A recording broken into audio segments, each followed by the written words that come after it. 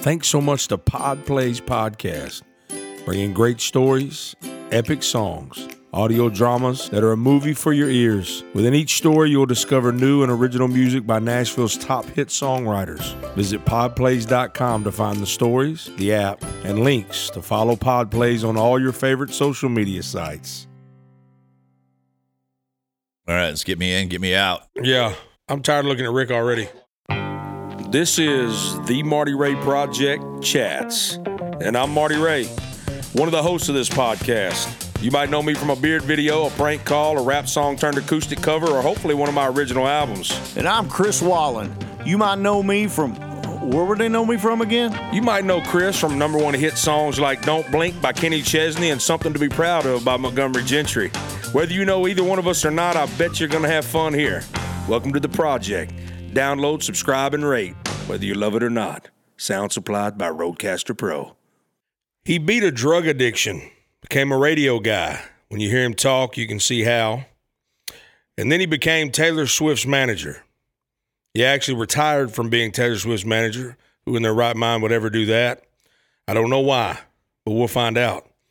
Now he's a writer, a top music biz podcaster, and manager for the masses. So let's find out exactly what Rick Barker has gone through his mind when he turns down a contract to no longer be Taylor Swift's manager. Welcome to the show, my friend. Thank you, my brother. I appreciate Rick Barker. you. We start every show with a fast five. Okay. We ask you 5 quick questions. All right. And we get 5 answers. They're usually not quick. I was going to say, do they have to be quick? So They're usually not. all right. If you could force everyone in the world to follow one rule for a day, what would it be? Love your neighbor as thyself. Hey, that's a good one. Nice. That's a good one. Now, what would you really do? Slap him. No, just kidding. Every rule. They pay me $1, everyone. Every time. Who'd play you in a movie about you? Matthew McConaughey. All Hey, I can wish, right? All right. Everybody tells me I sound like him, but I said, well, nobody ever tells me that I look like him. That's the problem. They're like, everybody told you sound like Matthew?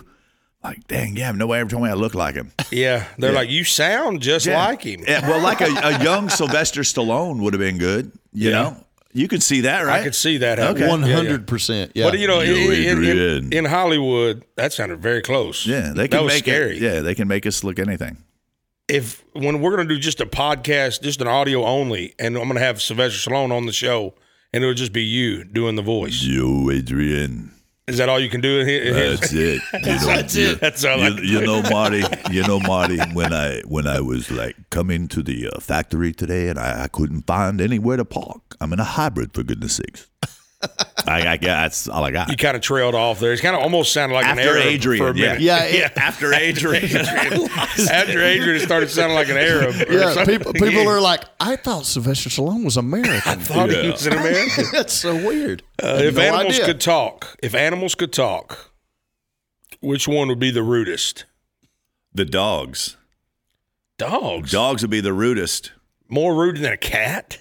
Yeah, cats are quiet. Dogs got their nose up into everything right now. So if a dog would really be able to tell you how you smell and how you taste, that would be pretty gosh darn rude. A dog would. I just can't see a dog being rude. They love you so much. Marty, it's my answer to my question. I want you to answer cat right now. Marty, I'd say cats. That's a good. Yeah, I agree with Man, that. we'll cut that. Yeah, cats. We'll cut that in perfectly. It's just, Rick, hold on. I forgot to give you the answers to the question. Hey, it's gonna. I'm gonna put in my voice when he says dog. I'm gonna go cats. For every question, the answer is gonna be yo, Adrian. Yeah. That's good. All right. What's the weirdest thing you've seen in someone's home? The weirdest thing I've seen in someone's home. Mm-hmm. You know what? I don't have a quick answer for that. Make something up. I don't give a crap. A Marty Ray Project CD. That is weird. Yeah. Man. Now let me tell you what the actual answer is. Okay. Yes, please. You ready? What would be the worst buy one, get one free sale ever? Don't say a Marty Ray Project CD. No, I won't. I've already used that answer. Yeah, I've already used that answer. It came up at the right thing. The worst buy one, get one? The worst buy one, get one free sale. See, these are the things you should have sent to me. No, it's supposed to be on the spur of the moment. All right. See, I'm going gross right now, and I don't want to say it because it can come back to get me. You got to say it. No, I can't. Give us a hint of what you're talking about. And Chris will say it. It's used, and it's a hygiene project. I know exactly what you're talking about. Yeah, I want to say it. A hygiene product. Feminine. Oh, I see. Yeah. The worst buy one, get one would be... See, everybody has different things. Like if somebody doesn't like chocolate, they could say chocolate. If somebody doesn't like, and whoever doesn't like chocolate should not be listening to this show right now. But there's certain things though that it don't matter if you like it or not. Give me your answer. Let me ask you. Hey, Marty, give me the worst buy one get one because you thought of these questions. I want to hear. Give me your answer, and then I can feed off of that. It's a co-write right now, buddy. It's a co-write. I like this. This is good. He's flipping it on me. Yeah. I like it. What's your answer? Ask me again, Marty. What would be the worst buy one get one? A Marty Ray Project CD. I've already used that answer, Man. I don't want to give one away. I want them to buy every one of them. That's right. But think about that from me. Think about I'm getting these questions that the guy asking the questions can't even answer. How do you expect me to answer? I didn't ask it for myself. I didn't finish high school, brother. I'm trying. I am really trying right now. It could have been anything. But what would you say right now? Buy one, get the worst buy one, the worst get one buy free. one, get one. Marty Ray Project CD. And if you act so now, in sync right now. I know, right? Did we just become best friends? I think we did. Oh my God. Anybody listening to this, DM me on my Instagram at Rick Barker Music, at Rick Barker Music, and tell me what your worst buy one get one would be. I just really don't have an answer, and I don't have an answer for the rudest thing I've ever seen in somebody's. What was it? The weirdest thing in the house? See, that's the problem. Is you're hearing different words on different questions. That's my life, by the way. No, the rudest thing. He said the rudest thing I've ever seen in someone's house. Now that's just rude. Yeah, that's a Marty Ray Project CD. Yeah, no, somebody else's wife. Yeah, somebody else's wife or something like There's that. a poster of Marty Ray Project. He goes, "No, that's rude. That's so rude. That is rude." All right, let's get out of this. Come on. This is the whole show right here. Oh Rick. yeah, we're staying we're right done. here. We're actually almost done. Really? Yeah. We just get people in asking those questions and let them leave. So, Now, you beat an addiction. And I don't know I didn't know till today, I don't think, what you were addicted to. What were you addicted to? Crack cocaine. You were addicted to crack? Yes. Now, how did that come about? So I grew up, I'm a child of the 80s. I'm at the recording of this, I'm 53 years old, soon to be 54 years old. So when my parents divorced, I went to 3 different high schools. So sophomore year, junior year, the Christians and the jocks took me, and I lived in Muscle Shoals, Alabama, played soccer, went to church. Moved to California. My senior year, and the Stoners took me in, and a lot of I was the type of student I was is it was either A's or eligible. There was nothing in the middle for me. If I liked it, I got great grades, and if I didn't like it, I did just enough to stay eligible to play sports.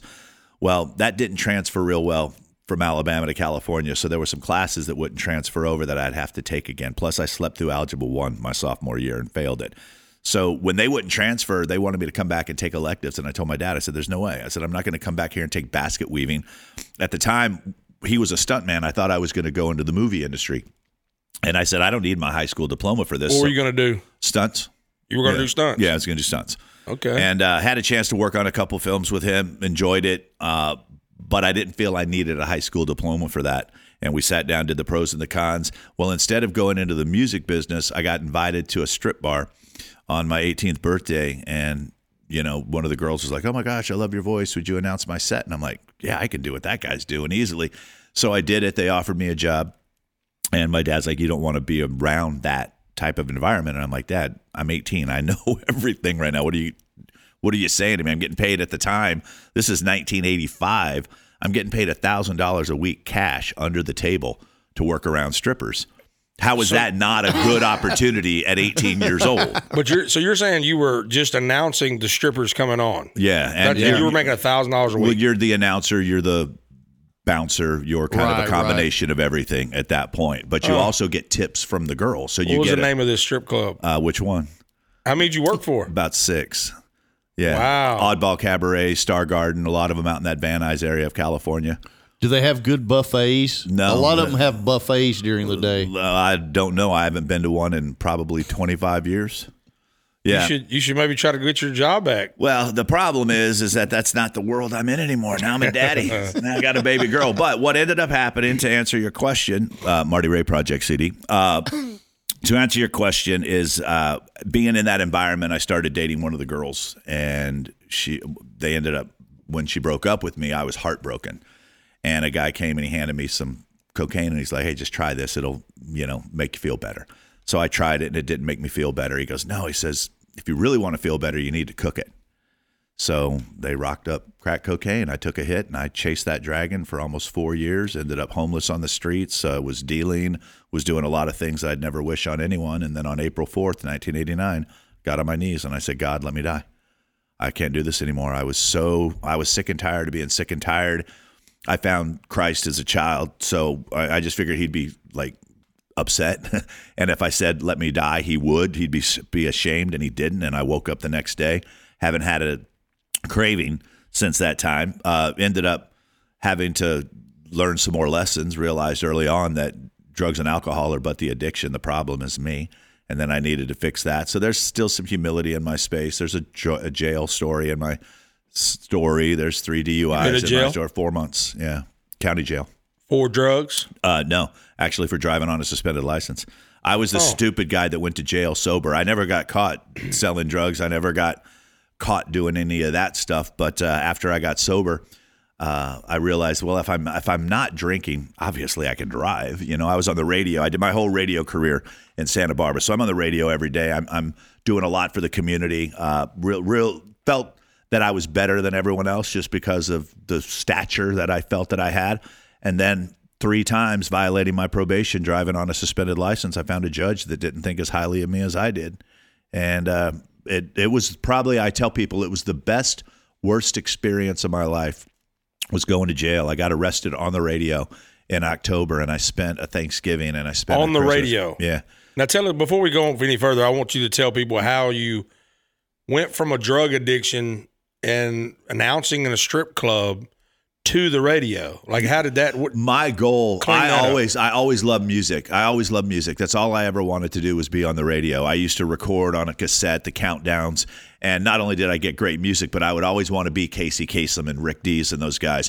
I loved music, but I never had the talent or the discipline to learn an instrument and practice something over and over.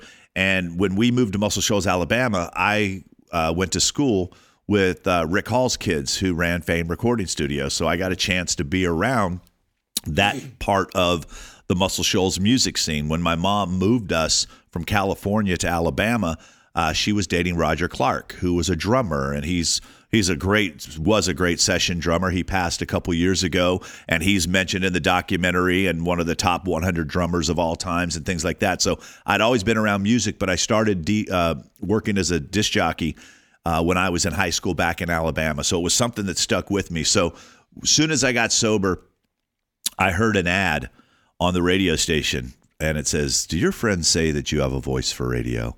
Come to the Columbia School of Broadcasting." And so they had this open house for this Columbia School of Broadcasting. So I went and realized that it was kind of a scam at the time. And Marty, you know me well enough to know that I may not necessarily always say the most popular things in the room. So I asked the guy, I said, if you guys are so good, why have I never heard of you? And why aren't you on the radio? Which wasn't the most popular thing to ask, but I'd heard him talk about internships. So I went and got my internship. I said, I can do this on my own. And I called Power 106 and Pirate Radio at the time. This is in L.A. KMAT, the Mighty Met, and Kiss FM. And I ended up getting a job at Kiss FM answering phones, and that's how I got started. And then I was driving the van around, giving people money, being a little bit on the radio there. And then I was at a Nelson video shoot, Matthew and Gunner, Ricky Nelson's kids. And I met some people from Santa Barbara. And they said that they had an opening coming up and would I like to apply for this job. And I'd never done anything like that before. So I said, sure. So I went back to all the guys at KISS. I said, they want an air check. What's an air check? They're like, well, it's this thing that lets them know what you sound like on the radio. I said, but I've never been on the radio. They're like, well, we'll help you create one. So we created one, and I got hired and moved to Santa Barbara. What was the air check? Do it right here. No, the air check is what you would say. So it's like, right now you're going to hear from the Marty Ray Project. This is his song, Enchanted, or whatever. It's like it lets them hear what you sound like talking up songs. It lets them hear what you sound like reading radio commercials. Did you sell it when you did it, thinking that that's how, because everybody, back then they had these radio voices. Rocking and rolling, popping and popping. So these guys. Did you do it like that? Well, here's what's funny when you ask that story. So the Gulf War started, and I was just answering the telephones, and all of a sudden, Saddam Hussein, U.S. starts dropping bombs. All the radio stations are going to news. They're calling in their news guys to come in, and they come to me, and they're like, look, Scott St. James can't get here for an hour. We want you to go watch the news, write down everything that they're saying, and you get to come in and be the news guy. And I'm like, son of a gun, here's my chance. And I came in and I started talking about the news and all this stuff, and I absolutely sucked. They call them pukers because it sounds like they're going to puke whenever they're talking. They love my enthusiasm, but I was terrible on the air. But that was the first lesson that I learned is be yourself. Don't be the next someone else. Don't try to copy. So there's a lot of life lessons that I've learned, and that was it. But the next time that I got on the radio, I was just me, which was great. So I ended up in Santa Barbara, got an opportunity, started moving up the ranks really well, and then I realized that I didn't want to chase a job. It was at that time you would work in a small market for a couple years, and then you go to a medium market for a couple years. So I'd go Santa Barbara to, let's say, Fresno, to San Francisco, to whatever. You were always trying to move up and chasing a job. And How far did you get up the ladder? I didn't chase. I decided that I could be a big fish in a small pond, and I did my whole entire radio career in Santa Barbara because after I got sober, I wanted to work with kids to teach them that your past does not define your future. I'm living proof of it, and I just didn't want to chase. I felt I could have more impact as a believer, as a human in a smaller market, which was the best thing I ever did because I met my wife there. I created opportunities for myself there. I did 3 jobs to stick around. Had I chased, I don't know that I'd be sitting in this room with you right now because you probably wouldn't. Everything happens for a reason. Yeah, I ended up in 2001. So I did rock, I did pop, I did talk radio. We were getting bought and sold by all these different places. I actually got to work for one of my heroes, David Perry, who was a rock jock down at KMET, ended up buying a radio station in Santa Barbara, and I went to work for David. David has played such a pivotal role in my life. When I was in jail and needed a job to get out of jail, even though I had quit his radio station and went on to become a competitor, he offered me a $5 an hour job. So when I qualified for work furlough, which just basically means you leave the jail during the day, but you had to stay there every night during a certain part of your sentence, I would ride a bicycle down the hill to this radio station, and for $5 an hour, I answered phones and I made coffee for, at the time, when I got arrested on the radio, I was the #1 morning show in Santa Barbara. So when you say you got arrested on the radio, yeah, the cops came in while you were on live on air. So here's what happened. So if anybody is listening to this right now and you have something in your mouth, go ahead and swallow because you might spit up on yourself. But my radio name was Ricky Suave. Ricky Suave. But here's how it happened. Here's how it happened. When I was at Kiss FM, somebody called to request that song Rico Suave, and they said it wrong. So Hollywood Hamilton, the jock, started busting up laughing. They go, yeah, I'd like to hear Ricky Suave. He's like, you mean Rico Suave? She goes, no, Ricky Suave. He goes, Ricky Suave? She goes, yeah. He goes, okay, I'll play that for you. He pushes the little intercom. He's like, Rick, get in here. We got your name. What do you mean? He goes, you're going to Santa Barbara. You don't want to use your real name. That's why radio people use fake names, because back then we had these things called phone books. And you want to be in the phone book so your friends can find you when they come to town, but you don't want these kids showing up at your house when you're, because in a radio, sometimes that's the most famous person in the town is the person you hear on the radio. So I said, we got your radio name. I said, what is it? He goes, Ricky Suave. And I'm like, oh, crap. So it kind of stuck with me for a while. So when I got to Santa Barbara, that was my on-air name. So when I told you I got 3 driving on a suspended license. So the last time, so I get the ankle monitor one time, I get a suspended sentence one time, and then finally the judge is like, dude, you do not get it. No means no. What makes you feel that you're any better than anybody else that comes in here? And he sentenced me to 11 months. Now, here's the interesting part about that. The guy that sunk a boat in the Santa Barbara harbor with drugs on it only got 6 months. I drive on a suspended license for the 3rd time. He was going to make an example out of me. And I'm like, okay, so now I have to go away for 11 months. That means I'll probably have to do 4 to 5 months. How do I go to my job and say, hey, can I have the next 4 to 5 months off so I can go do my jail time? So I don't know why I felt this way, but I felt that it would just magically disappear. So on the date that I was supposed to turn myself into jail, I didn't do it. I ran. I went to San Diego to see if I could get a job down there. And a guy ran my background check, Mike Halloran, one of the amazing guys. He says, you know that when you try to come work for a bigger company, we run background checks, right? I'm like, no, I wasn't really aware of that. He says, yeah. He says, you've got some stuff you need to take care of in Santa Barbara. You need to go get that taken care of. So I went back to Santa Barbara, got on another radio station, and I was on the air for 6 months with a warrant out for my arrest because the sheriff's department are the ones who issue the warrants, and my name was Richard Barker. You know, that's what the warrant was under, was my real name. So I was playing in the charity basketball games with the fire department versus the police department, and my buddy who was a cop would show up every morning and have coffee at the radio station, and we would do this. And then one day, it's October 25th, 1996, or 1995, excuse me, and I hear the squelch of a walkie-talkie that's not his. And it's coming from down the hall. And at that time, everything just kind of sunk.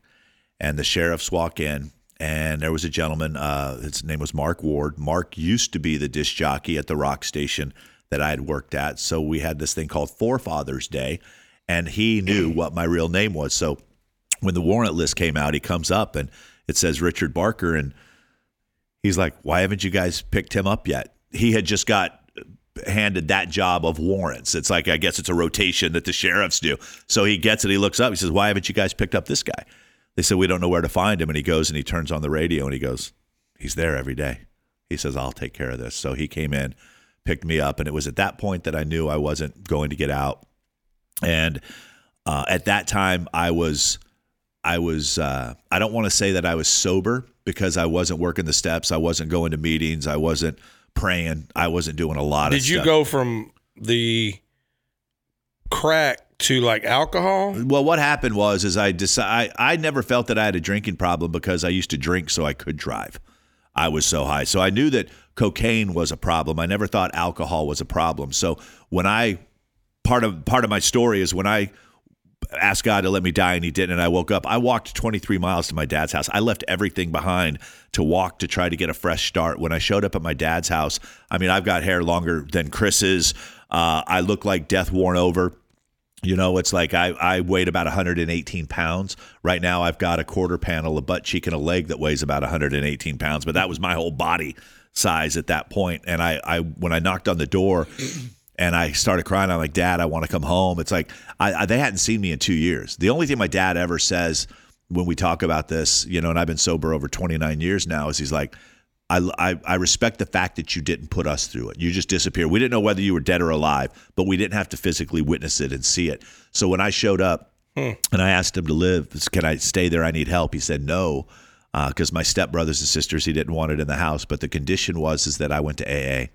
And the reason that I wanted to go to AA is because I wanted to hear the stories of the guys and the gals who lost everything. At Cocaine Anonymous meetings back in the 80s, all they do is glorify stuff. You weren't going to tell me you smoked more than me or had more money than me. Or I knew all those stories. I didn't want to hear, because there were some good times. Everybody says, was it all bad? No, there was a lot of fun. I'm lucky to live to tell about it, but there was a lot of good times. The majority was bad, but there was a lot of interesting times. But I didn't want to hear that. I wanted to hear the struggle. I wanted to hear the guy who lost his family. I wanted to hear that story. So I stayed sober for a year, and then I went from being an intern at KISS to getting my first opportunity in Santa Barbara. And my sponsor says to me, he goes, and I'd been to Santa Barbara one time because they have these like AA conferences where you get to I mean, it's a blast. It was a lot of fun. So I knew Santa Barbara. He says, here's what I want you to do. When you get to Santa Barbara, I want you to find the Alano Club. Now, the Alano Club in most towns is where they have the AA meetings every day. All hours of the day, you can go and there's an AA meeting there. So what's an Alano Club? It's a facility where you have AA meetings all day. That's all it's for. That's really a lot of what it's for. It's just a safe place for alcoholics to hang out. So there's a meeting at 6. There's a meeting at 10. There's a meeting at noon. So it's called the Alano, A-L-A-N-O, Alano Club. And a lot of towns have them. So when I get to the Santa Barbara, I didn't find the Alano Club. I found that I was 23 years old, single, on the radio in a town with 3 colleges.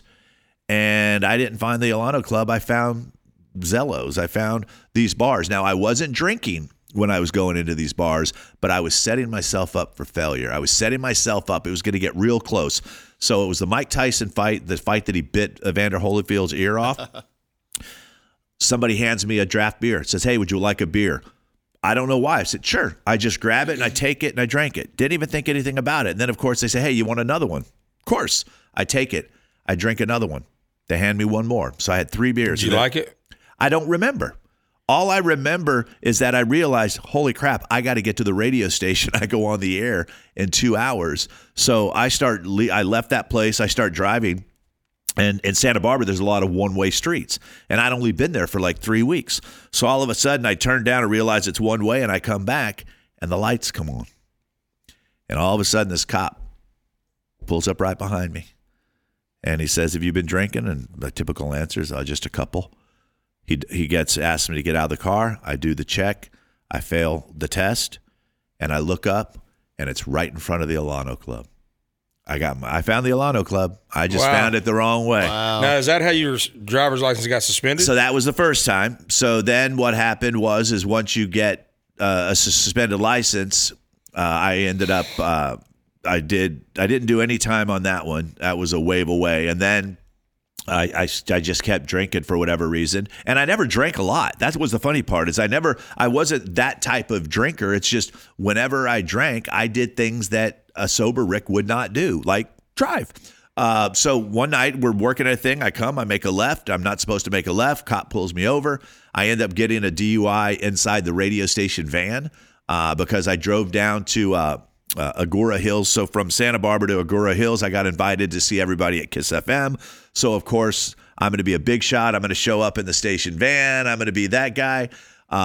And driving back, I got pulled over for speeding and ended up doing 17 days for that one. Thought I could hide it, so I get arrested. So it's hard to be anonymous when you're doing a sobriety test on the side of the road with a radio station van with the call letters on the side of it. For whatever reason, I thought that I could just get out of jail in the morning, go get the van, get back, and nobody would ever know anything happened. I didn't realize that they send a notice to the person who's the registered vehicle owner. So my program director at the time at this radio station calls me in, and he says, hey, is there anything that you want to tell me?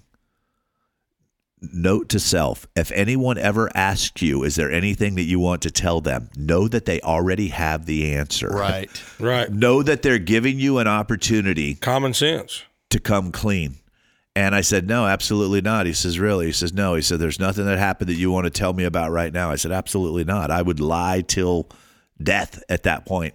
And he said, well, he says, I got something here that says something did. And because you didn't come clean with me, the instructions that I was given from the general manager were, if you copped to it and came clean, that we would put you on probation, but you would still have your job and you would get to be able. And because I lied and kept lying, I ended up losing my job.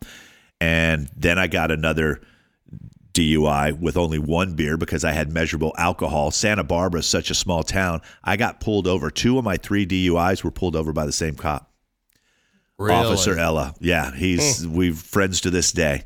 And then I did 17 days. So that was March 17th, 1992. I had to turn myself in to do a 17 days, and that's my sobriety birthday. I chose at that point that I said, obviously God's telling me. Because I knew I had a drug problem, but I didn't realize I had an alcohol problem. But if you get 3 DUIs in a month, I'm thinking that's a problem. Yeah, it's a problem. Yeah. So, I want to go back real quick to something. Okay. I still don't know 100% if were you live on the air when they came in to arrest you? Yes. So what happened then when they did people hear that on the Yes. in the car? So then when you left, when they took you out, what were you saying when they I didn't say anything because were you saying no, officer?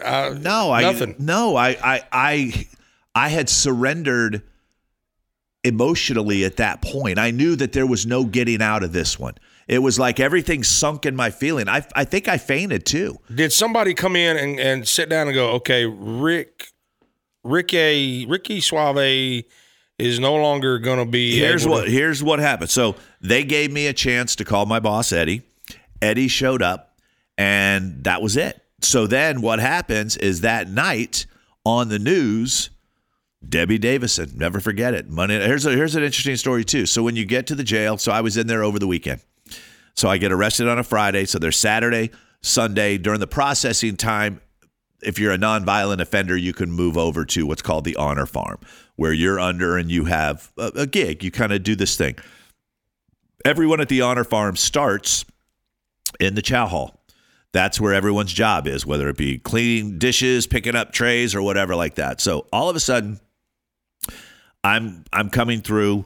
I'm working in the chow hall. We come back after work. They walk us all in together, and it was Monday Night Football. So they had a football TV up. Inmates are watching this, and I walk by, and Debbie Davison says, tonight at 11, we'll find out why Santa Barbara's number one DJ is no longer on the air and what happened, and they pop up my picture. And then these guys are like, what do they do? I remember this guy who's a Mexican guy. He's like, Ese, that's the dude from the chow hall. That's Ricky Suave. So all of a sudden, I get this attention that I don't want. All of a sudden, I get this attention, and that's when I realized that I am no better than any other human being, period. No matter what I thought of myself, I was waking up when I was told to wake up. I was allowed to use the bathroom when I was told I could use I was as equal as every single person in that room. The difference is that for 3.5 years, I didn't drink. But I wasn't sober. I was dry. So that's what I tell people. When I tell my story and I share my story, it's like, dude, I was so dumb. I went to jail 3.5 years sober because I thought I was better than somebody else. And then that's when I always say, whenever I think I'm better than someone else, God puts the humble pill on me.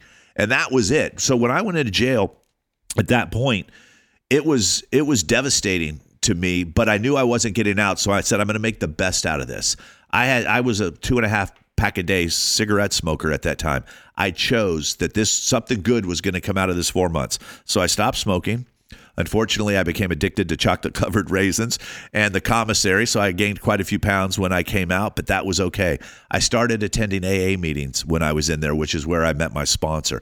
I started helping guys get their GED. It's like whatever I could do to be a service, that's what I did. I became humble, and I'm so grateful for that experience.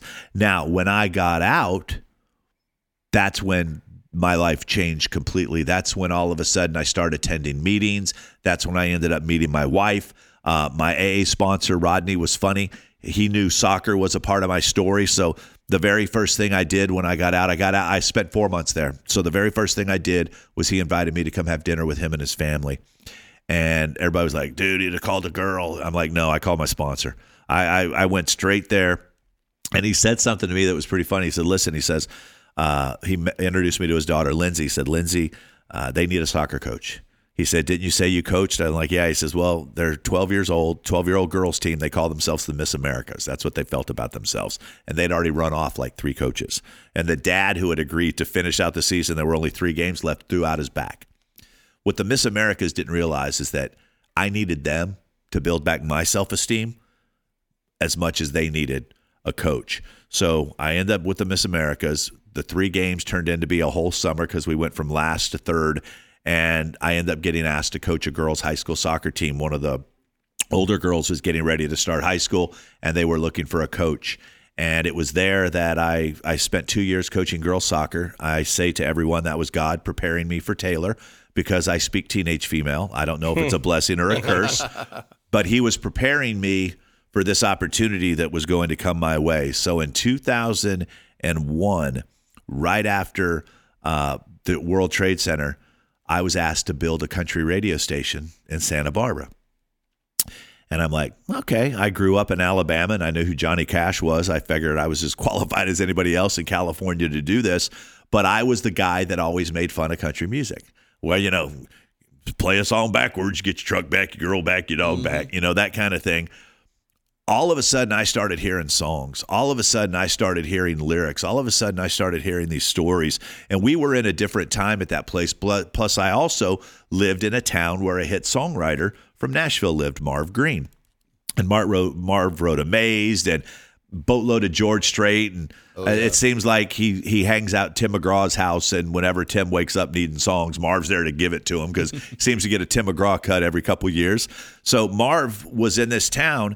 And I fell in love with the music. I was like, these are true stories. These are things that are really happening right now. So as I built this country radio station, What was it called? Crazy Country, KRAZ. And that was in Santa Barbara. Santa Ynez, right above Santa Barbara. So right above Santa Barbara in the wine country, if you ever saw the movie Sideways, that's where that took place. So I'm there. Every morning I'm doing this radio station, and then all of a sudden I get invited to be on a reporter channel. At the time it was called Gavin. So I would report my songs to the charts, which then meant that the record companies had a group of people that were to build relationships with program directors like me. So I started meeting artists. I started getting to meet people at the radio stations. And what was funny was at the end of the radio tour, I would be the last stop. So they would go like LA, Ventura, Santa Barbara, and then they would stay all night in Santa Barbara. And the next day they'd go San Luis Obispo, Sacramento. They'd make these runs. They were calling radio tour runs. They'd just bring the artist up and through there. So I started asking questions like, why don't we ever see them play? Why can't, if I'm the last stop, why can't we do a show? Why can't we do something? And I started hearing things like, well, they only have one song. And I came from the rock world. I'm like, wait a minute. You guys signed somebody to a record deal that's only got one song? They're like, yeah, we're like a singles base. I said, okay, well, what if I put them up at a club? Well, no one will know who they are. I said, but if I play them, it's only unfamiliar if you don't hear it. If I play it, they're like, well, we're not on the charts yet. I'm like, I don't play the songs that are on the charts. I play what my people want to hear. I don't care what somebody in Oklahoma City wants. I'm not in Oklahoma City. So people started seeing I was different. They're like, man, this dude, he'll play. If the song fits and it makes sense and you got a story, I would play independent from independent labels. It's a different now when we say independent artist than what we said 10 years ago. An independent artist just meant they weren't on a label. But we had a really good run in Santa Barbara with music in the 90s. We had Toad the Wet Sprocket. We had Ugly Kid Joe. We had Snot. We had Dishwalla. We had, so I was part of a project called Santa Barbara's Unsigned Heroes Volume 1 and 2. So I knew the rock world. I knew the pop side of things. The country thing was still new to me. I said, well, if I play it and I know they're coming, I'll play it all day and I'll get people excited about it and they'll show up. They're like, all right, that's interesting. See if you can pull it off for us. So I did for a couple of these artists. And then I said, hey. Did it work? Oh, hell yeah, it worked. That's what got me into, I created the first ever radio tour where artists got paid. So what I did was I contacted all these other radio stations. And I was just a program director in Market 200, and I called Nate Deaton in San Jose and said, hey, because in California, it was hard for us to get artists out because it was just so expensive. It's like, and touring and everything, it's like they didn't come through that often. So I said, if I can consistently get us an artist that's at the bottom in the 30s and the 40s, would you be willing to find $1,500, 3 hotel rooms, and dinner? They're like, absolutely. So they would go, because what happened was we would go to the sales departments. The program directors, they don't make the decisions. It's the sales department. Radio makes money from advertising. So they would go find a venue. So I called KUZZ in Bakersfield. I had San Jose. I had Los Angeles. I had Ventura. I had my station. I went and befriended who, quote unquote, would have been considered my competition in the market above me. And we became friends, so you could hit all these different markets. So I come back, I said, I've got all these radio stations where an artist can make $7,500. They're like, there's no way you got radio to pay. So they flew me out to Nashville. I come out to Nashville. I share with them what's going on. They absolutely love it. Put me up at Ruth's Chris. I'm walking into every VP of promotions office. I'm meeting the president of the labels. I'm meeting the Mike Dungans and the Joe Galanis and the Scott Borchettas and all these people. And I go back to Santa Barbara. Nobody calls. Nothing. I'm like, hey, I appreciate the trip. I said, but what's the deal? And they said, right, and now it's May. And I said, well, right now we don't have promotion people to go out with these artists because it's the summer and the major artists are on tour. So they're running the meet and greets and handling their radio station relationships. In the middle of every show, we do what's called, why would they do that? All right. Okay. Go ahead. No, we're doing it. Marty Ray Project CD. We're not asking any questions. Okay. You're safe. Okay. This is just a simple little weird fact. All right. And then when we finish, I'm going to talk about why would they do that, because those were the questions I did that showed me some real inadequacies about the industry. Now go ahead. Your turn. All right. Walmart asked its employees to donate food, clothes, and other items to the needy Walmart employees at their store. This is real. This is real. This really happens. Almost nothing that comes out of your mouth is real. That's why we're scared right now. That's a true thing that Walmart asked their employees. So why would they do that? Because people were hungry and they needed clothes and they needed food. Walmart asked their own employees. Yeah. Because they have employees. Not every employee is. Wait a minute. Walmart has employees? Yeah. So you know really? Yeah, but Walmart asked their own employees. Yes. They have employees here that are struggling. Yes. They know it. Yes. And they asked their employees the other employees to give them food and clothes and items. You think that's okay? Well, not everybody is in the same situation as everybody else. There may be an employee that also has a husband or a wife that works, and they're better off than some of the other Walmart employees. Yeah, but none of them are better off than Walmart. Yeah, multi-billion-dollar company. That's the thing that I was like, oh, so they actually asked the other employees. Did they match it? No. They didn't match nothing. They actually. Why are you getting political? They sent an email. It ain't political. We're sitting here talking about great stories that are going to affect the industry. And how is that political? Talking about Walmart. We don't know the whole story. We weren't there. They asked their employees. They may have had a matching fund. That ain't political. We ain't talking about politics. We're talking about a major conglomerate. Yeah, but we don't know the whole story, Marty Ray. I know this right here. I read Sam Walton's book. Great. Congratulations. He was a great fella. Good. And he wouldn't have stood for that. But you don't know the whole story because it could have been a matching funds. It could have said. It wasn't, though. I know that story because I just read it last night. Okay, so it must be true if we read it. Must be true if it's on the internet. I'm not defending. Listen, I'm not saying. You sound like you work for Walmart. I hate it when my parents argue like this. I feel, is it because of me? Yeah. It's because of me. No, what I look at it is a lot of companies and a lot of corporations will do matching funds. There's a lot of foundations that say if the employees raise $1,000, we'll match that $1,000. So that's why I said it's matching. This wasn't charity. This wasn't them saying, okay, you donated to charity, we'll match it. That's different. This was literally them knowing, even the people. Then if they're not matching it, it sucks. Move on. This has nothing to do with anything that we're talking about Walmart the rest of the show now. Yeah, well, Walmart used to sell CDs, so I guess we can get it back to the music if that's what I'm here for. They never sold Marty Ray Project CDs. Yeah, because you came too late. No, you came too late. They sold a lot of Garth Brooks, though. Yes, they did. And they sold a lot of Taylor Swift. Garth Brooks was actually under contract. It was a massive contract. Yeah. With Walmart for years. Remember that? Nope. You're not a radio guy. No, I don't defend Walmart. Yeah. No, you do defend Walmart. I asked the question. You just defended Walmart. I said, was there matching funds? And I said no. And you said, well, it must be true because you read it on the internet. That's exactly what you said. What I'm saying is that if we know the whole story. Is that not exactly his voice? That's what I said. Well, I'm just saying is you're like, I know the whole story. I read it. I did. But you're not there. That's the thing. We don't know. I don't know that in life today, we never know the whole story.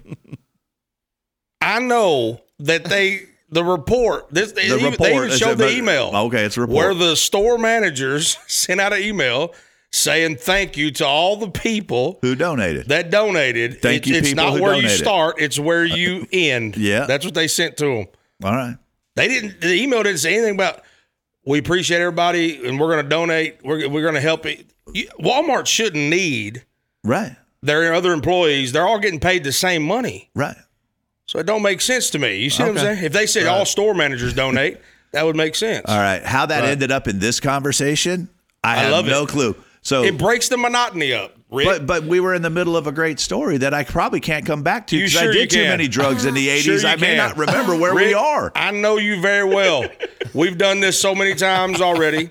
I know you very well. You'll come right back into it. Now, tell me right now, you were talking about, you were getting into going with the artist. They wanted somebody to go with the artist. No, I didn't got there yet. You just know the story. No, you were about to go there.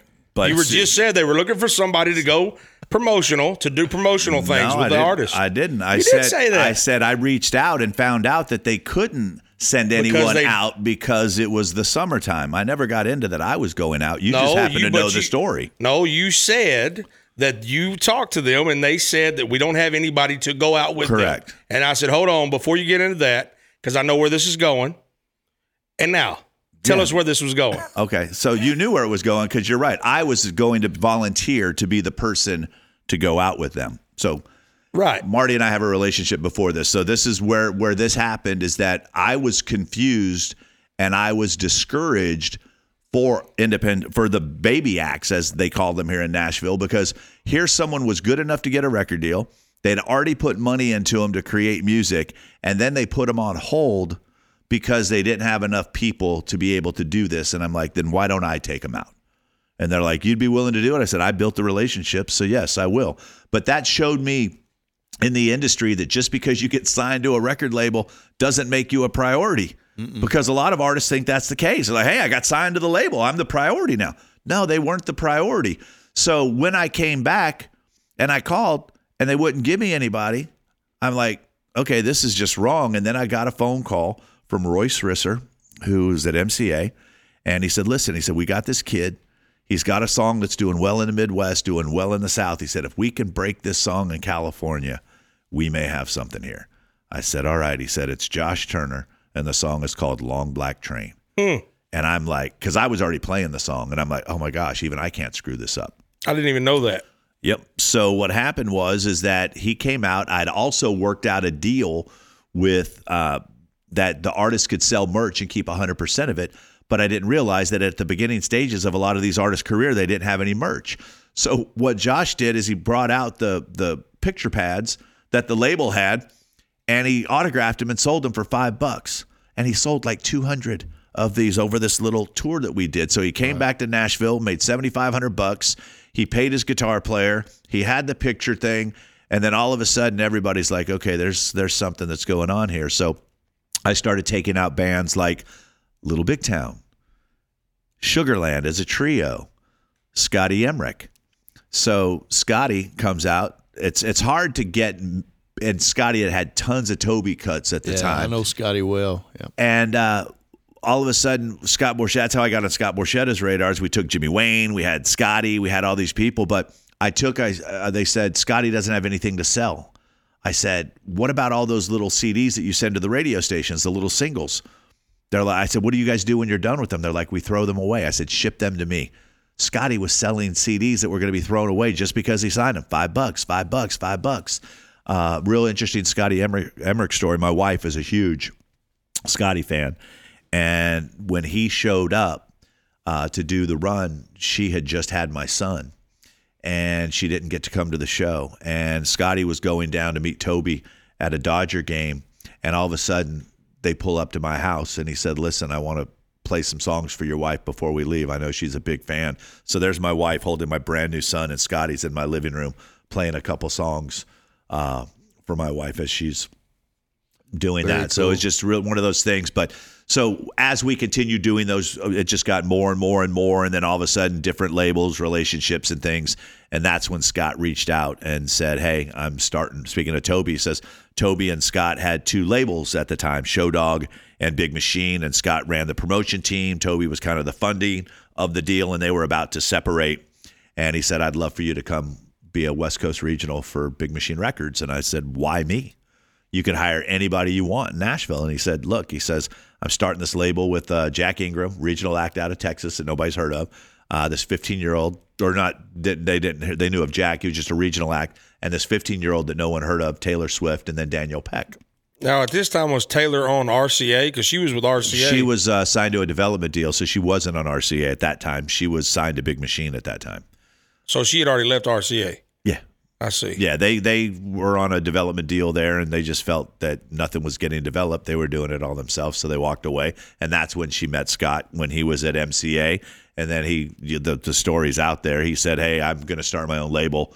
Would you guys? And that she ended up there. So I came out, accepted the position with Scott. He gave me the Taylor music. And she had only just been a writer in town. She'd been writing and recording and hanging out on MySpace. You know, she had never really toured. She did some contests and things like that, but she wasn't out touring. So he sent her to me to take her on that radio tour. I was still living in California as the West Coast Regional. But when I asked him why me, he said, I say this as a compliment. He says, it's because you're too dumb to know any better. I paused for a second. I'm like, I still can't quite figure out how that's a compliment. He said, He said a lot of people will use the fact that it's a no-name artist and unknown artist as a reason why it failed. He said, you just seem to kind of go in one direction. He says, you kind of walk through fire. You'll walk through walls if you believe in something and you're passionate about it. So I loved it. My wife, I think, accepted the job before I did because I was working 3 jobs, including coaching at the university. I've always been a sober bartender. I bought some of the clubs just so I had the route for the Nashville to U tour. So I owned clubs, everything, to make like 3 jobs to make $75,000 a year. And I got one offer that paid more than that with health insurance. And my wife like, we're in, he'll take it. Well, he's going to have to travel. Doesn't matter. He'll take it. He's going to be gone a lot. Don't matter. He'll take it, So that's kind of what happened there. And they sent Taylor out. We spent 6 months together to kind of change both our lives. And then 6 months after that, they asked me to be her manager. 6 months you were traveling around the country doing radio tour? I was traveling around my 9 states and 70 stations. So I worked for the record company for about 6 months. And then after that 6 months, they sent her out to come do radio tour with me. We spent about 30 days together. And then she went back out with the other regionals. And then 6 months after that is when her dad called and said, hey, because I called Scott Borchett. I said, you got to find them a manager, man. They're calling me every night at 8. It's like 10 o'clock in Nashville, 8 o'clock in California, and I'm getting my kids out of the bath. It's daddy time at that point. Right. And they're hustlers, man. They want. What year is this? This is 2005, 2006, right around that area. 2006. Yeah. Okay. Because I'm trying because but a little bit before that, probably around 2002. It's interesting to be hearing this because I had a writing deal when I first come to town with King Lizard Music, who was Liz Rose and Kingsley Brock. And Liz ended up writing a lot of those songs with Taylor. Yep. And but she was my publisher before she was a songwriter. Oh, great story. And so she actually, she used to tell us, it's so interesting to hear this because she used to tell us, you need to find these young artists and be part of their story, or the artist story. Right. In the beginning. And she used to tell us that. And then I ended up later on, King Lizard ended up going under, and I ended up over at Windswept after that. And anyway, it was I remember her saying that, and then I found out later she had kind of teamed up with Taylor and ended up writing a lot of her hits. She did, and it's an interesting story because Taylor had her publishing deal first. She had her publishing deal with Sony ATV, and then she had a development deal that she was doing with RCA, but Liz and her just clicked and connected. Liz is one of my favorite people. It's like she let Taylor tell her stories and then just did her magic.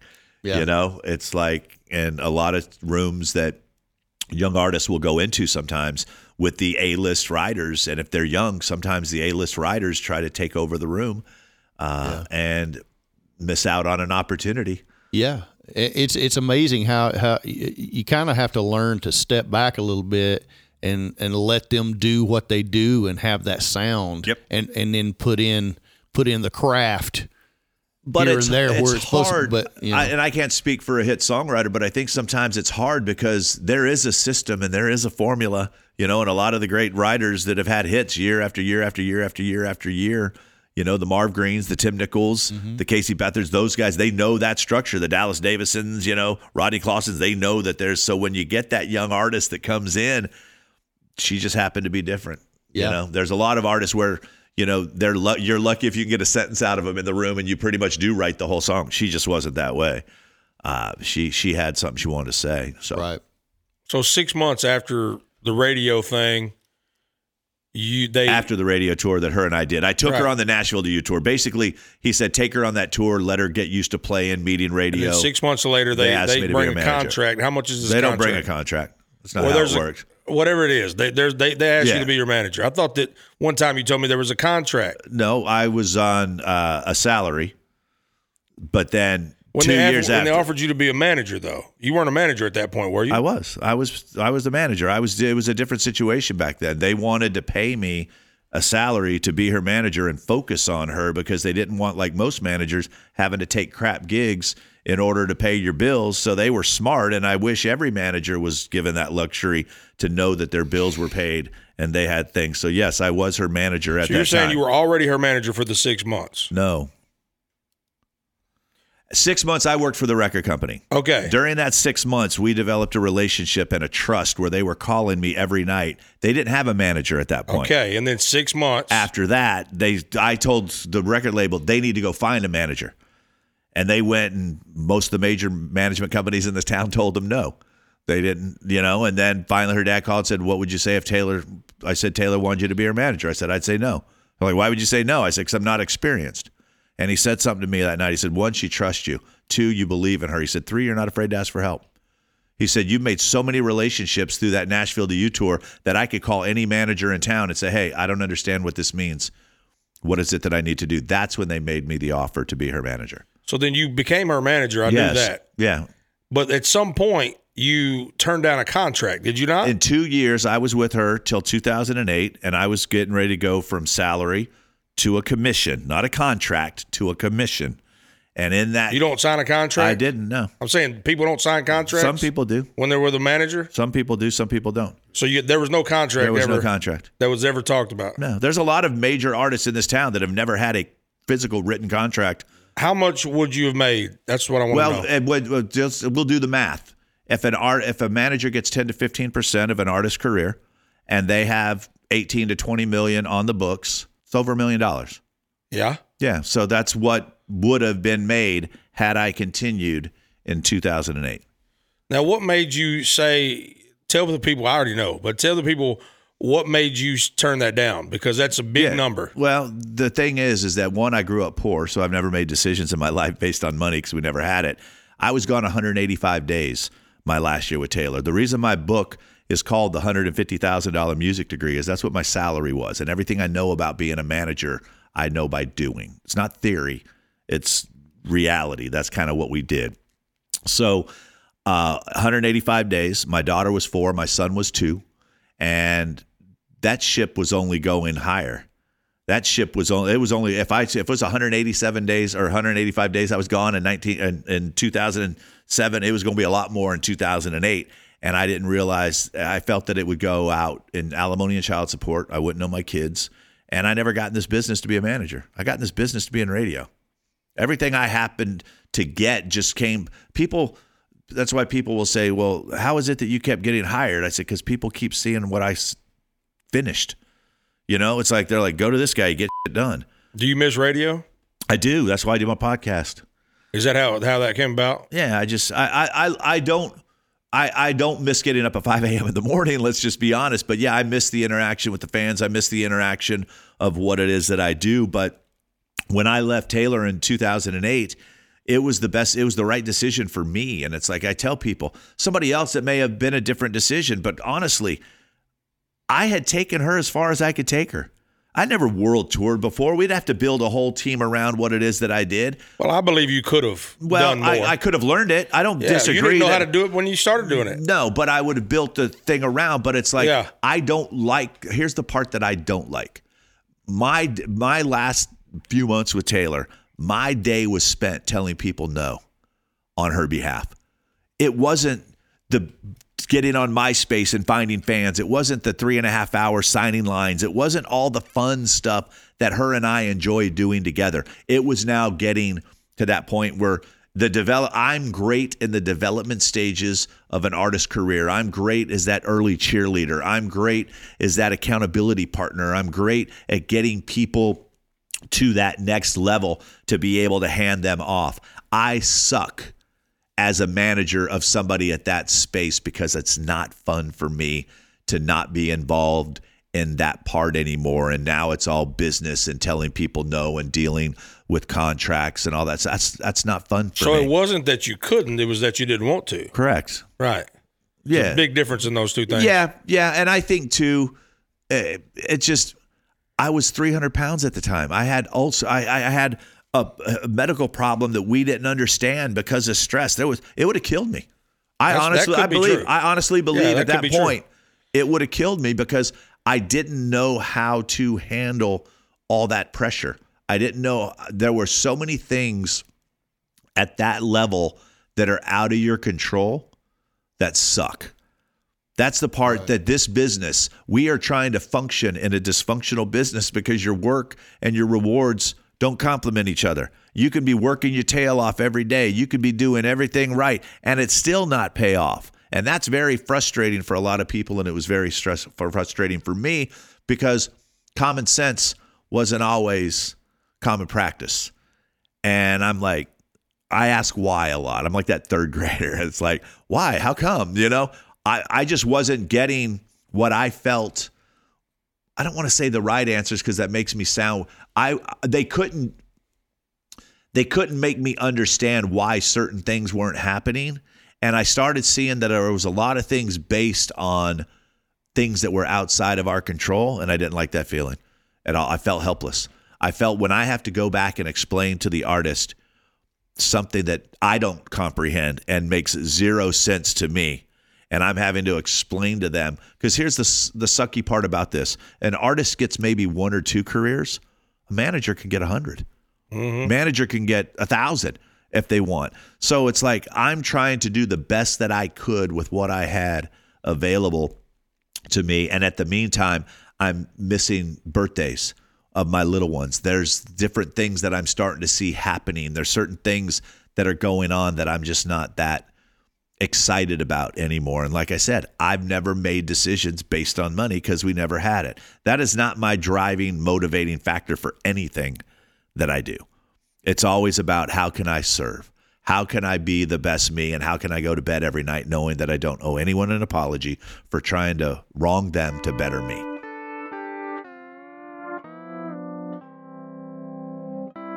You were actually Taylor's manager when she won her Grammy, first Grammy, right? No? She didn't win it that year. Amy Winehouse won it. Because did she not mention you in a speech? She said that was not a Grammy accepted speech. She even mentioned me in a lot of speeches. What was the CMT Awards, ACM Awards, well, whatever CMA the award Awards. Was. Yeah. How many awards did she win while you were a manager? Probably 3 or 4. Did she mention you every one of them? I'm the last person that she ever mentioned as I want to thank my manager, Rick Barker. I don't think she's ever thanked a manager before. She has Robert Allen and her mom and dad and everybody who does anything. But, yeah, she thanked me a couple times, yeah. Was it a Grammy that she won when Kanye West came up? Or what was that? MTV Award. MTV Award. I was not with her at that time. What did you think about him coming up there and doing that? I thought she handled herself well. I thought that I was texting, actually, Scott Borchetta at the time when that was going down, and he said, Pink wants to go kick Kanye's ass. I said, tell Pink to go hug Kanye. Because what he just did was he showed the world how classy Taylor Swift is and how she knew how to handle herself. Right. And she went from being America's sweetheart or country sweetheart to America's sweetheart that day. Yeah, I was about to say that I think that really catapulted her even further than she was. Well, she just got on more people's radars. Yeah, because that's the first time I'll be honest with you, this is the first time I'd ever heard of her was when Kanye West did that. You know what I'm talking about? Yeah. Oh, yeah. Yeah. I didn't know if you watched the award shows. Yeah, I don't even know what you're talking about. Yeah. You seem like you're fading. I don't know. How long ago did you start the podcast? 2 years ago. 2 years ago? Yeah, I'm on episode 241. You do. How often do you release on yours? Once a week. I started off twice a week, and then I went to once a week. You do little nuggets sometimes. Yeah, it's like 8 minutes, 20 minutes, 35 minutes. And you drop some good stuff on there. I try. Very nice. I try. And then, so I did notice that there are 2 MIB podcasts with Rick Barker for some reason on Apple Music. Don't know what that is. The first one, you don't know what it is? No, I mean, I had something a long time ago. I think it was called 25 Minutes from Nashville. That was how I first started with doing YouTube videos, and I would strip the audio and throw it up as a podcast. But the launch of my podcast legitimately was 2 years ago, 2018. I see. And you, do you want to, if I said, what is your goal for 10-year goal? What is that? I won't be doing this in 10 years. I'll be traveling with my wife golfing. Retired? I don't know if I'll ever fully retire. I'll probably always do something, but I'm not looking at a 10-year goal right now. I've got a 5-year plan. And my 5-year plan is to continue to put the information in as many people's hands as I possibly can. I continue to do personal coaching with people. That's only going to last for about 3 more years because I give up every single Monday of my life for these people. And in the entrepreneur space, I could be charging way more than I'm doing on the music side. If money was my driving factor, I would be in the entrepreneur space and I would have left artists a long time ago, but they're my heart. They're my passion. You know, I always tell people my job's to affect millions of people with songs I didn't write by teaching creatives how to get the music in their hands. So if I was doing it for the money, I mean, the thing with what's funny is I can take a social media course, charge $97 for it in the artist space, and I could put a 0 on it and get for the exact same course in the entrepreneur space, and they would actually go for it. So my goal is to continue to coach up as many artists as I can. My goal is to help, I don't want to say develop, but I want to help inspire some of these younger managers. You know, there's this whole different breed because I always say people can't afford a manager, but they need management guidance and management help. But, you know, my philosophies are my philosophies. My brain works very weird. I could not teach someone my brain. I could teach them the strategies that I look at, but the tactics are always changing. So, yeah, my 5-year plan is my daughter just started college. My son is a junior in high school. I want to take the next 5 years to continue doing what I'm doing. And then I want my wife and I to go around. I want to golf all over the place and chase the sun. I figured what your plan might be was because you have this online, you have this digital, is it called digital managing? What's it called? Well, people get me on the phone, but I have online training courses is what I have. I'm like a virtual manager. I don't sign contracts with people. I don't take commissions. They pay. Right. And it works out to about $250 a month to be able to have direct access to me to answer their questions. So then what I figured was at some point, 5 years, 10 years, whatever, you would just be the name of the agency or whatever. Yeah. And then there would be other managers doing that underneath you. I don't want to do that. I think, and I've talked to people about that. They've asked about it. Basically what I want to do is be able to go speak and then every year put out a product of some sorts, maybe do a couple virtual conferences or something like that, get together. But it's like I don't stay. This is the interesting part. I don't focus a lot on the music industry at all. People are always like, hey, there's music industry. I don't consider myself a music industry anything. I'm an online marketer. That's what I am. I'm teaching people how to go find the folks and get your music in front of them, how to build relationships. I could care less about charts. I could care less about radio. That's not the world I live in anymore. Haven't lived in that world for a long time. A lot of people are like, oh, this guy's a guru. No, I just try to, if you've got something you need to get in front of somebody, that's what I'm trying to figure out. I'm trying to figure out where do we go find them? How do we build the relationship? How do we create an opportunity?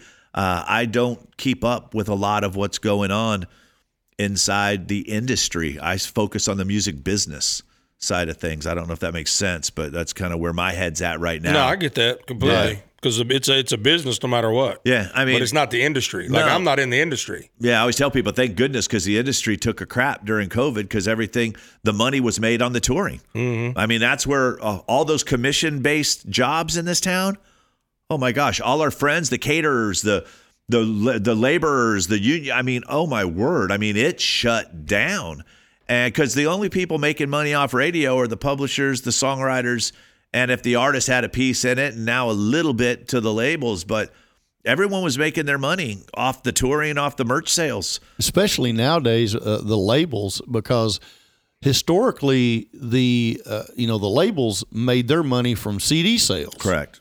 So, it's so between, in the last 10 years, it's kind of changed to where, they own some of the the 360 deals that happen. They own part of the artist's publishing for the songs. And, so they're getting their money from all different places. And now, I had to explain that. I did a Clubhouse room explaining the 360 deal and what it meant because people were like pissed off. And I'm like, let me ask you a question. If you're the bank, how fast do you want to be paid back? They're like, well, I'd want to be paid. Well, that's the deal. The label's the bank. Yeah. But the problem with the old model is that the bank was the last person to get paid back. Everybody else was making money. Yeah, and a lot of times the artist, you know, when you see a tour bus with catering and you see all this stuff, a lot of people think that the record labels are paying for that. They're paying for it up front. They're fronting it, but the artists have to pay all that stuff back. Mm-hmm. And it's $1 million to break an artist. Part that was tough because when Nashville, you were here, Chris, you know the deal. It's like there was a lot of times when the artist didn't write the song. So So on radio airplay, the only people, so the record company signs the artist immediately on signature day goes into debt. Now all of a sudden they're paying to record. The record company puts up the money to record it. The record company puts up the money to take the artist out on tour. The artist is now every night going out, kissing everybody's butt, working their tails off, doing everything that they can. The song goes up the chart. And the celebration is between the publisher and the songwriter, not the art. The artist didn't make a dime off of that. The record company, if a CD wasn't released, hadn't made a dime off of it. There was no downloads at that time. Right. It was all. It was hope at that point. We hope that song hits. And at that time, the first song didn't necessarily have to hit. It could be the second song or the third song. But soon as it got up the chart, then the tour started coming along. She had a number one song. So the publisher got paid, the writer got paid. Now the artist will start making a little money. The band's going to start making money. The managers can start commissioning the shows. The business managers can start commissioning the shows. And the record company's sitting over here going, wait, what about us? Yeah. You know, we're the last persons. That's why the 360 came around. Oh, yeah. And you just want to make sure that you get the best 360 deal possible. You know, it's like one of the ones that I did, and I won't mention the artist because it's their business, but we had the label doesn't participate until after this certain amount we hit, and this is at the percentage that they're able to participate. So it's just what happens is a lot of uneducated people who have never had any of this are the ones usually out there starting the fire on why everything's so bad. But it's like, if I'm in a business, I want to get my ledger to the black as fast as possible so that I can keep getting these luxuries that come along with having. Because if you're in the red, and it's like, then you become a casualty at that point. On a smaller level, same thing. Before that happened, the same thing is happening with songwriters. Was happening with songwriters on, you know, you might have a song on, you know, that's on a huge album, and if it's not a single, still makes some money. As a songwriter, you don't, because you also have a draw. You know, they're paying you a monthly draw, and all the demos that you have done before then. You might have done, 100 demos before that you have to pay back. So a lot of times when you see a songwriter that gets a song on a big album that isn't a single, they don't see any of that money. Wow. Because it all goes to recoup their draw that they've gotten for 2-3 years. And that's the reason, and I come across this on, the more songs you get, the bigger your draw gets. And then if one day you stop making those big songs and you're getting that big draw, then you're the first one that goes. Well, it is, and that's the part of what's funny. I don't even know why I said the word funny, but what's interesting is that not everyone participates the same way. It's like when streaming came out, they went and said, okay, radio's been paying the publishers and the songwriters the most amount of money. Why don't we go pay the masters rights person the most amount of money and not pay the songwriters? It was like everybody, it's like, to get permission to get all those songs uploaded to those platforms, they went and struck the deals with the masters owners, which was the record companies. Before they even mentioned the publishers and songwriters, they had already had their deal done. Yeah, that's what it was, just kind of weedy, but it was interesting that they did that. They're like, hey, how can we get, because it's like they wanted the masters to be able to play. So they went and struck the deal with the master owners. And to all those who don't know, too, a copyright, you have the master person who owns the recording, and then the person who owns the song. And especially on streaming, the master royalty moves 2 times. The decibel point moves 2 times as opposed to the songwriter royalty. Yeah. I had a song, "Don't Blink" by Kenny Chesney, had 17 million.3 spins per quarter, and my part was $102 for 17 million spins. Wow. That's I was like, wah, wah, wah, wah. How do we insert that sound effect in there? Thanks. You need to get that to the spins to like what, 3 billion? You'd be doing pretty good. Yeah, I'd be doing good. Yeah, exactly. Pretty nice. You better start writing hip hop. So Rick, if we're almost finished, we're wrapping up. I know you got to go. We've already taken up past his time that we paid him for here. I know. It's 1:34 now. What would if an artist comes to you right now and they have no fans, no music recorded, nothing? What do you tell them? They just got a dream. What do you tell them? Just go focus on the music. Get the music right. What do? They go home and just start writing, or or they go to YouTube, or they go grab a course. They go to Seth Mosley. They go to anybody. It's like, if it's going to be a job, you have to treat it like a job. If it's going to be a hobby, have fun. But once you start wanting someone else to give you money for something, the mindset has to change at that point. And that's what I tell people. It's like, just go have fun with it. And then if the bug starts to hit, but it's like, if you want to, the internet did this thing. It became the ultimate neutralizer. It doesn't discriminate. It doesn't care how much you weigh, what your economic background is, what pronoun you want to be called, nothing. You are now competing with the world when it comes to music. So if you want to call yourself an artist and you want to go out and compete, just like any athlete, just like anything, you've got to get good at your craft. Focus on the music first. Sometimes people are trying to build audience with crap, and we've seen it. I don't ever want them to go try to build an audience until they get that part right. So that's what I would say to them first. Get the music right. Now, once you have the music right, then we're having a different conversation. Now we want to go find the right people for that music. That's the next conversation. And then we want to start building relationships with that person. But just focus on getting your music right first is what I would do. I would tell them, I would say, what you need to do is you need to go listen to Music Industry Blueprint podcast. It would hurt them. It would hurt them. That's not even at that right time for people. I would say get with a vocal coach, get with a guitar teacher, get with a songwriter. I'm talking about somebody they can sing. Yeah, they can sing. That's good. They can play guitar. Yeah, they can sing. Then they should go to the Music Industry Blueprint. Yeah, then they should just go to rickbarker.com. Just go to rickbarker.com. Take the assessment. It will identify, are you a beginner? Are you an intermediate? Are you an advanced, based on a couple questions that I ask you? And then I will send you whatever I feel is the next thing based on where you're at. And then you can kind of go from there. So that was Marty's nice way of trying to send people down my rabbit hole. No, I'm being serious. I did. You do give. You found it. He gives a lot of good tips to people that have nothing. I know, because like I said, I used them before, way before I knew Rick. I was doing that, and I built a following by the grace of God. But not even really knowing what I was doing. No, but you did it at a time when people could build followings. Now it's tougher. We were talking about that before we started recording this podcast, about having followers and having things right now. We sure were. It makes it tough because we were talking about vanity metrics. Yeah. That's what we were talking about. And the thing is that, but here's the thing too, and I use you as an example. You're in all of my webinars. I bring you up and I show the picture, but what I show them is the consistency. I show them that you don't have to be beautiful in order to do this. How am I?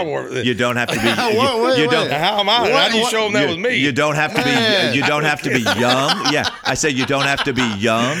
But what I show them is you have to be talented and you have to be consistent. Because I show them the consistency of what you did. I show them.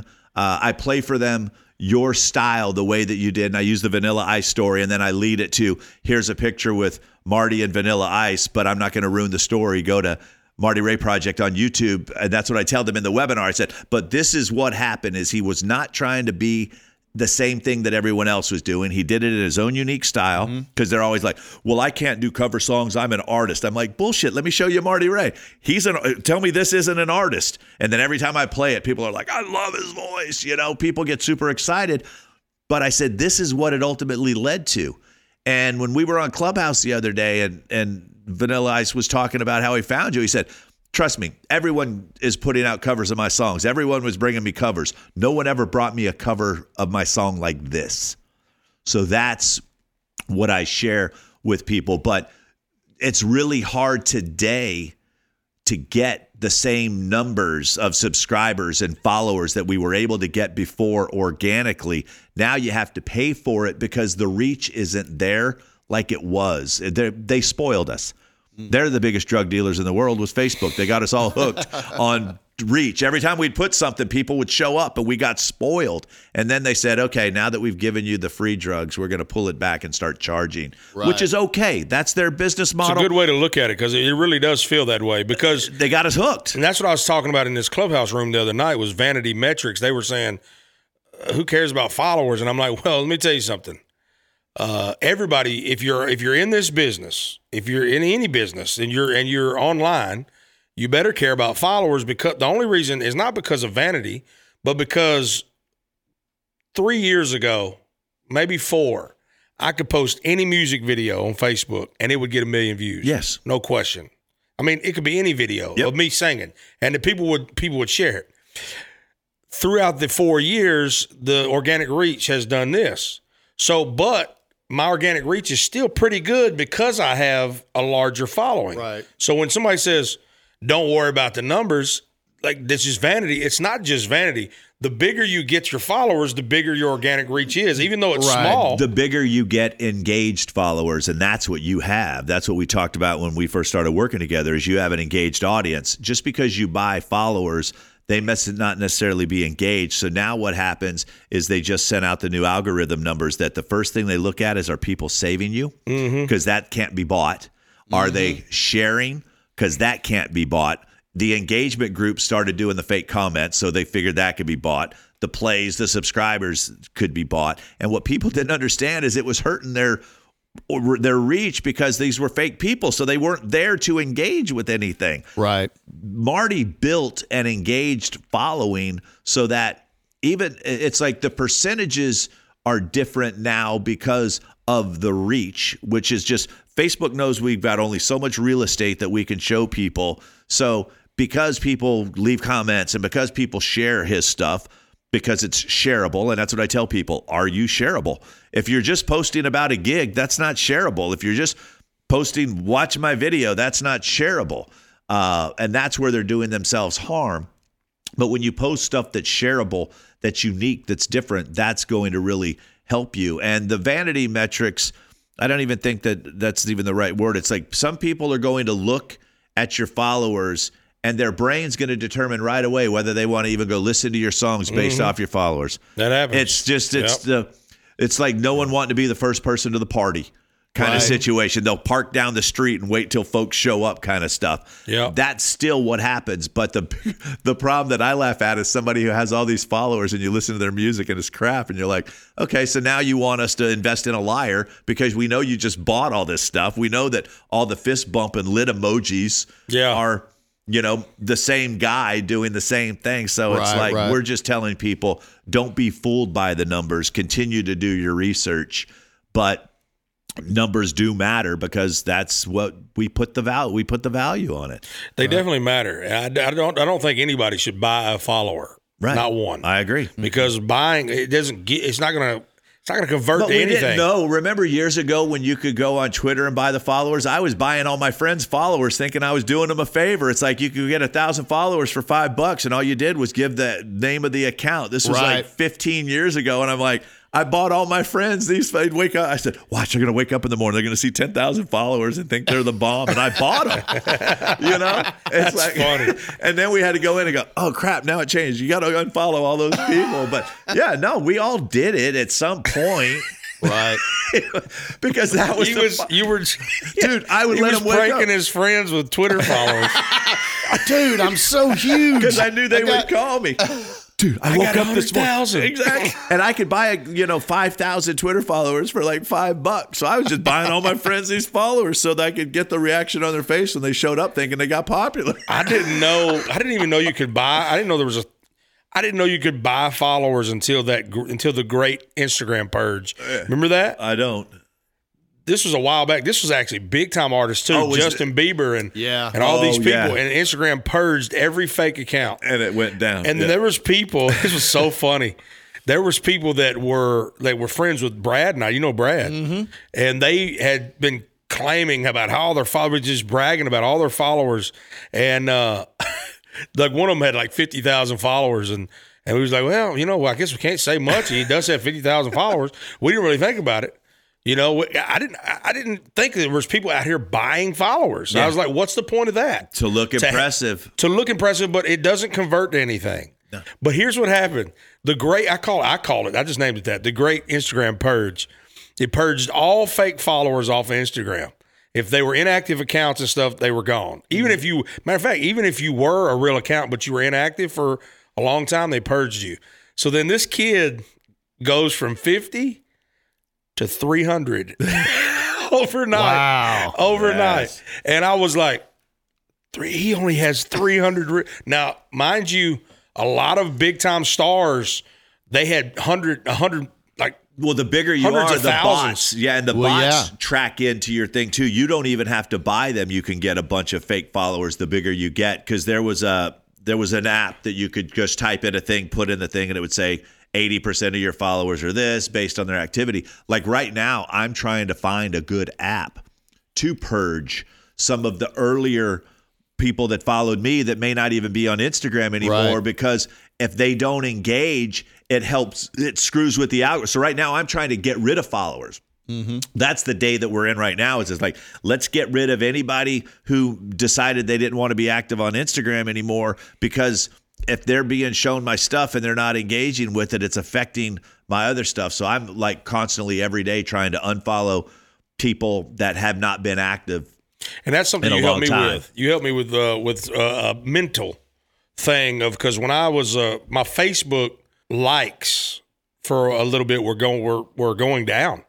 When I would post a story, Facebook likes would go down, and it was either like you said, it was either somehow some fake bots got attached, or it was people. I tell you what happens a lot. If I post a scripture, on my story, I can literally see them leave, and I go, they're just going to have to leave them. But it really affected me for a little bit. And I told Rick about it, and he said, well, if they're not supporting you, if they're not actively engaging with you anyway, they don't need to be. They're dead weight as far as in your business. And the same with the email list. Remember I told you about the email list. Unsubscribes are my friends. Yeah. That means I don't have to pay for them anymore. I've been learning that lately. I cut down from quite a bit from what I had, but it's of course, I had somebody unsubscribe the other day who, like 3 days before, got on my free download and then unsubscribed and said and put down I was spam, which was weird. Yeah, I was like, it was 2 days. Yeah, 2 days ago that you. And don't worry about that, because it won't hurt you a lot. But I get it all the time. People will be sending me an email back. They're like, how did I even get on your list? And I'll go and I'll say, you watched this free training, you signed, because I can tell how they came to my list. And people forget all the time. And a lot of times too, people will download the free thing and then unsubscribe right away, because they understand that the majority of people don't know how to do proper email engagement, and it just becomes marketing. And that's the thing. I always tell people the download for the song wasn't new. Teaching artists how to use it is new. And I spent a lot of time with my people teaching them how to do proper, we call it nurturing. Mm-hmm. It's like when someone comes into your world, what's the next 3 emails they're going to get, and what other value can we provide to them before we try to get them to, purchase something, or to your merch store or something like that? What's the nurture process? And that's what my whole business is. It's a give, ask, give, ask. He's actually in your world now. I know. Yeah. Well, I didn't know if you knew that or not. He's got a course. Coming out. Yeah, I got a course coming out, and I'm also doing mentoring and I call it song coaching. Well, I was one of the first people that got on and waved the banner for hit songwriters to charge for their time, because I know that when I send a young artist in with you, it's an education, and they should be paying for that education. And everybody was like, oh no, I can never charge. We wait till we get the cut. Well, there's less cuts available now. It's like everybody resisted the change it's like managers. Managers only get paid when the artist gets paid. Well, all my work's done on the front end, and there may or may not be a back end. So where is that fair? It's like, so I had to spend a lot of time kind of restructuring. That's why I did a coaching and consultant. It's like, no, if I'm they're like, well, I can't manage everyone. A manager can only have 2 or 3 people. Right. If that's the case. So no, I love what you're doing, because what can happen is people can come in and they can learn. It's like, here's the part I didn't understand. They pay a vocal coach $300, some in this town, so $300 for an hour. They'll go pay a guitar instructor. But then to get you to teach them how to write a hit song, which to me is still the most important thing. Oh, Chris needs to do this for free. Well, then that's why you're not getting in Chris's room. And that's why you're not getting in Leslie Satcher's room. We're here at Leslie's place. It's like they all want to write with the big songwriters, but they didn't offer anything. I'm like, at least bring an audience. Right. Because there goes those numbers again. You show up with 100,000 YouTube subscribers, you're going to get a songwriter that the guy with no subscribers won't get. It's a $300 circle jerk right now. Yeah, I'm 100%. And I'm the only one happy. You know what that means. So, Rick, you are at Rick Barker everywhere, or what is your exact? So, rickbarker.com. Go to the website. Then from there, you can get all my socials. You can get my podcast there. You can get my blog. You can get everything there. rickbarker.com. That's BARKER. Yeah, and you're actually the one that made me change my website because to bigsexy.com or what? That's right. I got an OnlyFans now because of you. Man. I'm making bikini photos. Now. I mean, I owe my whole career. I'm a very rich man because of Rick Barker. Man. He said, bikini photos, OnlyFans. Go. And I did it. I'm on Lonely Fans. Yeah. Rick, when we end every show with... I can only imagine what you end the show with. With the Walmart facts. Yes. Oh, look what he did for you, Rick. Check that out. Leave that up. Leave that up even on Chris and I's face for Rick Barker. Man. There we go. RickBarker.com. Spelled right. It's spelled perfectly right That's there. It. All right. You can just click that link in the video. I couldn't get RickySuave.com. It wasn't Now available. that would have been nice. We end every show with an unbelievable fact. Okay. You ready? Okay. I can only imagine. The unbelievable fact is sunglasses were originally designed for Chinese judges so they could hide their facial expressions. They were originally made out of smoky quartz in 12th century China. How crazy is that? That's where sunglasses came from. Yeah. Wow. Think about it. Before the 12th century China, the judges, before that, nobody wore sunglasses. That's great. Yeah. Isn't that great? That's great. Isn't that great, Rick? Yeah. Rick, can you say it's great one more time? I think it's great. It's amazing. That is like the greatest fact I ever heard. It's unbelievable. Yeah. Explain smoking quartz. It smokes. It smokes. It just starts smoking. It's got a problem, yes. Man. Yeah, and that 12th century smoking quartz, that was the good stuff. Wow. Yeah, back then. That's back in It's not as good as that 21st century stuff, but that 12th century smoking quartz. Boom. Man. Rock your world. It was addictive. Imagine the judges with the glasses, that smoke's rolling up their foreheads. Were they heavy because it was quartz? It was like a rock? I think they just held them up. They just held them? Yeah, I think it was just holding them up. I mean, so you couldn't see their eyes, but their face still went. Yeah. I mean, it didn't. All it hit was their eyes. But, Yeah. I mean, yeah. Anyway, that's thank you. the unbelievable Yeah. fact. It's unbelievable. And now look at you. You owe all your sunglasses wearing to 12th century China, Rick. Yep.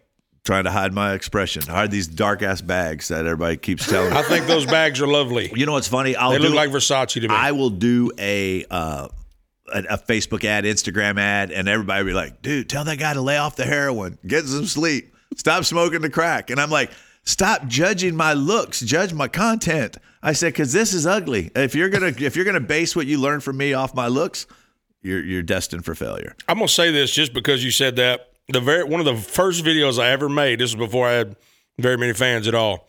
It was literally it's still on my YouTube channel, really old.